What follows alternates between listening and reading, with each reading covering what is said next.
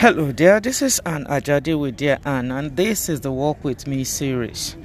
We've been talking about navigating the night seasons. Incidentally, I'm doing this recording at an airport, so it's a little bit noisy, so you may hear some noises in the background. In the story, this night story has to do with airplanes, airports, and all that. So I just read you an excerpt. Ladies and gentlemen, this is your captain speaking, the pilot. Letting the passengers know the plane was about to land, Sally woke up, stretched a bit, started to put her stuff together. She slept for the most part of the 12-hour flight. Carrying out routine checks, the air hostess reminded her she needed to tighten her seatbelt, bring her seat back upright as the trip was minutes away from landing. She knew the drill. The only difference was, at other times she would be fully awake. The first part of our journey completed, one more flight before our final destination.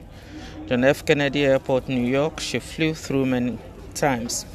Traveling through New York served many purposes for Sally. The first being that it is a more diverse passageway.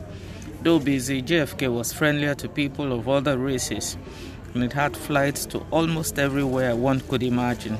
Second, New York reminded her of Lagos, Nigeria, the city in which she lived. Residents lived majorly on the fast lane. Plus, it is home to people from all races. Third, the traffic in New York was no different from that in Lagos. Police officers everywhere you turned. Everybody was in a hurry and very impatient with other wayfarers. New York was also not far away from family and friends. The landing was uneventful. Sally picked her belongings, then proceeded down the long walk to immigration. Finished with border duties, picked up her remaining baggage, cleared customs, headed for her waiting party. "Hello, Mommy." It was her daughter calling. Sally could sense the panic, fear in her daughter's voice. She felt something was wrong, or her daughter will not be so afraid. What now? "It's Daddy." And Cindy blurted out amidst tears. After a few minutes, she managed to say what the problem was. Cindy was angry, confused, and frustrated. Sally calmed down, advised her to return to school and leave adults to resolve their issues. She stared at the phone, and it was her turn to be angry. How dare he? What was he trying to do, and why involve their daughter? Was he even thinking of the girl's emotional well-being at all? As she was marshalling the points for her fight, the still small voice came through to her. It is not an American problem. She knew it was God talking. You will get the rest of that story if you access the book Navigating the Night Seasons. It is available on Amazon worldwide.